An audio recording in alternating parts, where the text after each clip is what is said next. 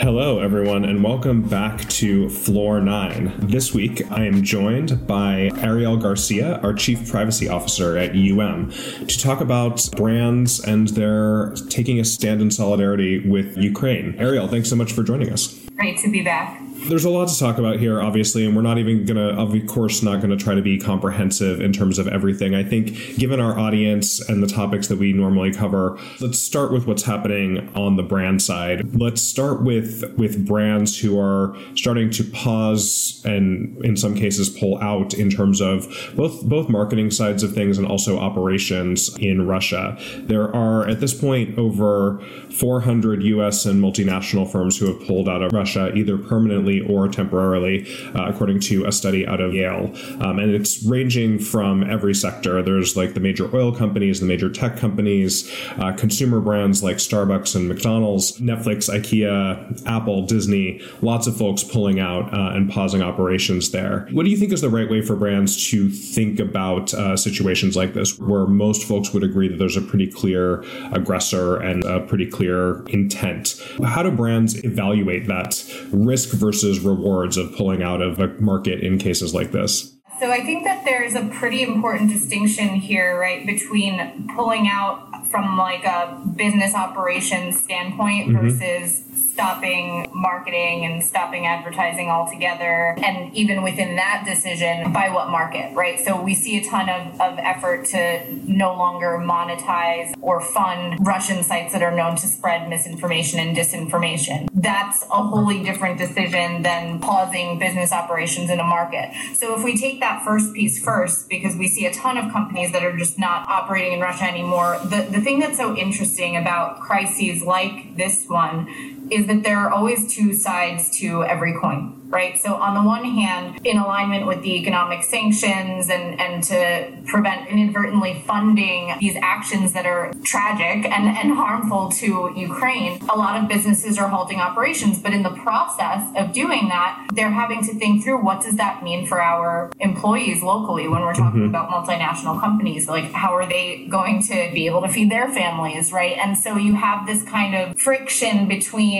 how a company's action impacts Russia as a government and versus the impact that it's having on people, and how do you kind of balance both? And we see the same from an advertising perspective, where there's a need to still make sure that people in Russia understand what's going on and have access to real factual information from quality news sources. And yet you have brands that are navigating this fear around being present in inappropriate environments. And so from that perspective, what we're seeing is not a, pause all advertising across the board everywhere at all. It's about prioritizing the investment in quality news. It's about supporting quality journalism and making sure that that is getting to the world inclusive of the Russian people to the extent that it can. It's interesting because obviously there are not only political and social concerns around pulling operations out and winding things down in a responsible way, whether that's temporary or permanent. There's also an economic side of things, right? Because the Russian economy has, due to the sanctions, really cratered in the past few weeks. And so for some brands, it just doesn't economically make sense to be there anymore. Just curious, have you seen any instances where companies might have paused their operations in the country, but kept those marketing dollars flowing, either as part of a longer term plan or, as you're saying, to sort of help fund and make sure that real journalism and responsible journalism is still getting funded in the country? I think that the way that plays out is kind of separate, right? Because taking a step back, actually, because it's worth noting, even in terms of stopping or pausing or exiting the market, we have to remember the way that Russia company ownership works as it relates to international investors, right? A lot of these, especially in the media related sector, are like joint ventures. They're part government owned or controlled as well. So I would say there's an interesting sensitivity or at least thought that I had earlier, which is So who's going to pick up the other part of that partnership now, right? Will you have other countries or companies in other countries vying for that joint venture? And what will the impact of that be, right? So I think that that's going to be certainly interesting to watch. And then in terms of advertising, it's not about advertising in Russia. I think to your point, like the economic factors and the state control of, media in the market certainly makes it clear what the appropriate course of action in that sense is. But it's about outside of Russia, both, in the US and also regionally. That's where we're seeing advertisers not have the same gut reaction of pulling spending altogether now, because we've learned since COVID-19 and we've learned since George Floyd, right, that the appropriate thing to do is not to stop advertising altogether, but to make sure that you're supporting quality news and investing in quality journalism and working with, for example, a NewsGuard to make sure that you're doing that. Yeah, I think that's a great point. And I think that obviously, regardless as to operations and marketing inside of Russia or Ukraine at this point, every brand is being faced with how do we engage with the coverage of the war. And I think to your point, it's been a learning exercise over the past few years for a lot of brands, going from early COVID when the news was wall-to-wall pandemic to the Black Lives Matter protests from summer of 2020. There's been a lot of social and political and cultural turmoil that brands, maybe 5 or so years ago would have not have been comfortable necessarily of showing up next to that news coverage. How brands think about brand safety next to these sort of very important world events. How do you think that brands are evolving their approach to brand safety to be able to support the important news and journalism that is being generated around these topics? Yeah, so I think the way to think about it is that the industry, brands included, has learned that these situations need to be approached with a scalpel and not an axe. Taking a super blunt approach of saying, sentiment generally is down right now, and so we don't want to appear next to anything, has the inadvertent impact of impacting publisher revenue significantly and harming journalism, right? Yep. So I think what we see instead is an intentional investment in quality news and leaning into like inclusion lists more so versus like just outright blocking things like war or conflict, right? And so I think that that's a major change from what we saw before the pandemic, and one that is clear that brands in the industry have embraced this time around a lot more nimbly. That's a significant change. Yeah, for sure. At the lab, we titled our 2022 Outlook Embracing Entropy, because we do think that we're in for more of this and not less of it in the future. What's your read on percentage of brands who are getting comfortable in this space? Would you say most brands are actually pretty good and pretty savvy about it at this point, or is there still a lot of education and learning that needs to happen to ensure that we're really funding our highest quality journalism? I mean, without putting a percentage on it, I think conceptually there's comfort, but like, will there ever be just outright comfort with doing anything as a brand in real time? No. I think that there's certainly an understanding that consumers expect brands to take a stand, right?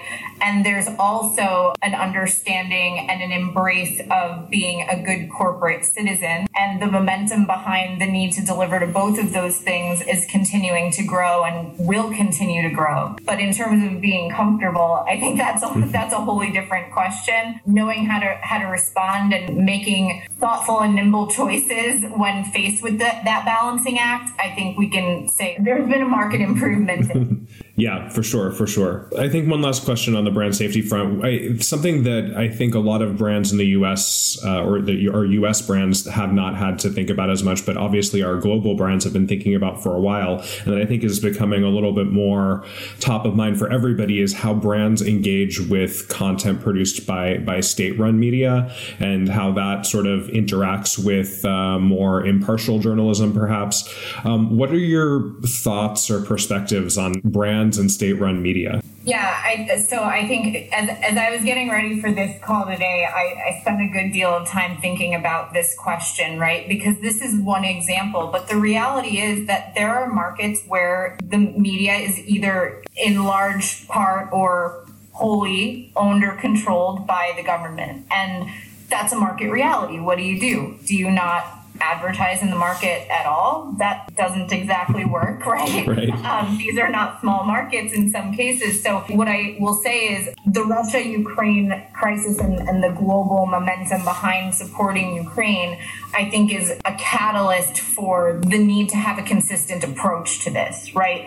We've seen, for example, when we've seen the platforms start to block known Russian misinformation and disinformation sites and stop monetizing that content, what we also saw is actors in China, for example, that were spreading misinformation and disinformation about the war in Ukraine. Even when it is a local specific conflict, or it's about Russia and Ukraine, it's not about Russia and Ukraine. It's about needing to have a consistent approach, and the fact that corporate response to these types of issues, it's a good time to start thinking about how to apply that holistically and what precedent might get set now and how you might respond to similar in the future, and how you take a more proactive approach to this. Is there more evaluation you need to do about the publishers that you're working with or the ad tech partners that you're working with in a given market, and asking them what they're doing to make sure that they're not monetizing misinformation and disinformation? It's not going to be as simple as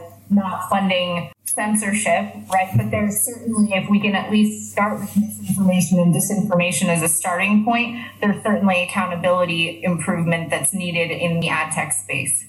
So moving on to sort of the larger picture of brand response, have you seen anything that you think is a particularly unique or interesting, either good or bad example of how brands are engaging with the war? Obviously, we've seen a lot of brands sort of use their platform to make it easy for consumers to donate, in some cases matching donations, in some cases just sort of opening up channels for communication and monetary relief. Just curious if you've seen anything that you thought was sort of a standout example of a brand really using their platform and their power to make a significant impact here.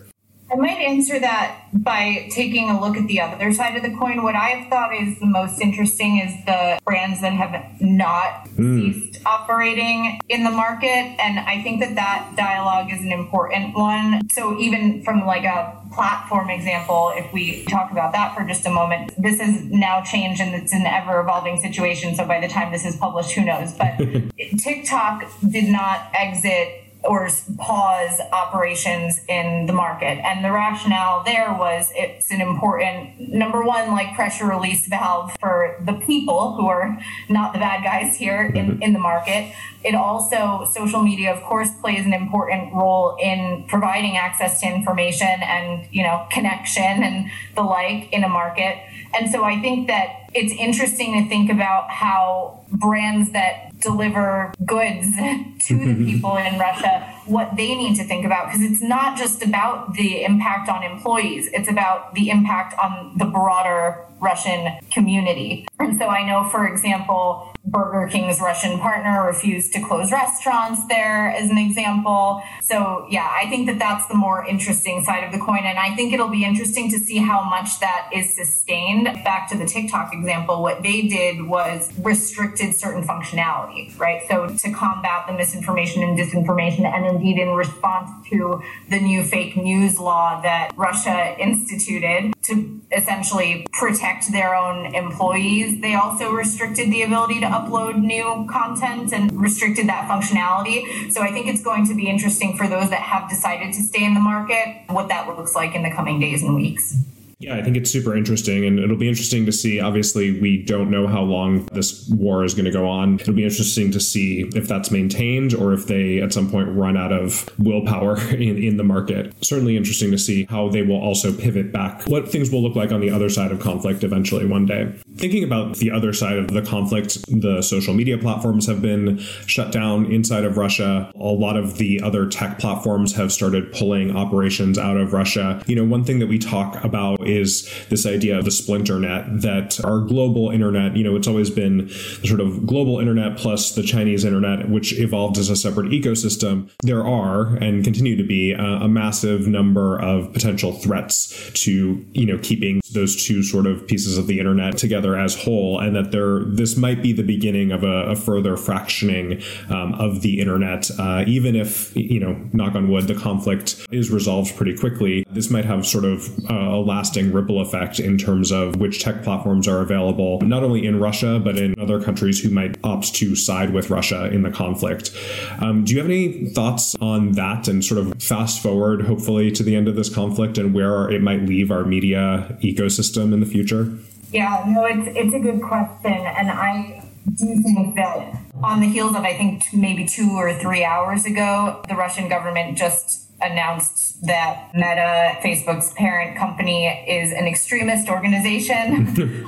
So it's pretty inconceivable that we're going to go right back to status quo. Right. And so I do think that we'll see more of that splinter net effect, not in a way that deviates from momentum generally, though, right? So China passed the PIPL, the privacy law in China, became operable last year and is a strong data localization component in China's laws as well as in Russia's laws. I think that the momentum towards localization and these things that drive the splinter net isn't going to change, just perhaps be more pronounced. What I am hopeful is a more substantive change or deviation is that I think there's been a ton of reporting on what the social media platforms have done, and it's understandable as to why. And they're the highly visible players in this ecosystem. But what I think deserves more attention is the rest of the ad tech ecosystem, the non-public facing part of the ad tech ecosystem, and, you know, how Google is preventing its programmatic, its, you know, DSP and SSP side of its offering from spreading misinformation and disinformation, and how it's evaluating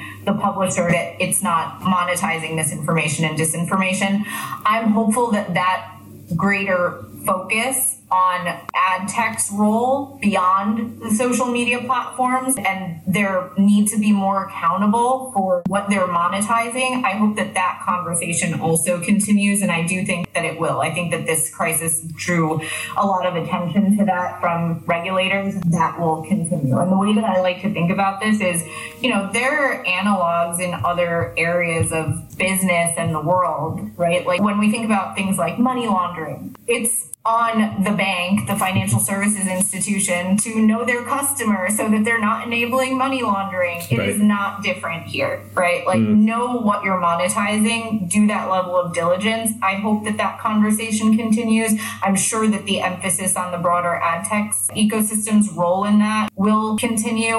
And I would say that for brands, it's certainly an area that they should be expecting more of from their partners, understanding how they're taking accountability for that. Yeah, that's great. I love that analogy to financial services and money laundering. I think it is pretty apt in terms of where responsibility lies and potentially where regulation might need to be applied in the future. Super interesting. Yeah, so I think one other interesting thing is that Human Rights Watch has been doing reporting on how a number of tech companies have been responding to the crisis in Ukraine and approaching Russian misinformation and disinformation and spread by state-owned or affiliated sites. So they've been tracking what Twitter, Google, Meta, TikTok, and Telegram, so they're focused on social and messaging, have been doing and date stamping them. So it's kind of a fascinating look at it. And they're looking at things like, are they doing global removals? Are they geo-blocking in Ukraine? Are they geo-blocking in other countries? So they're looking at this beyond just what's being done within Russia. And so that's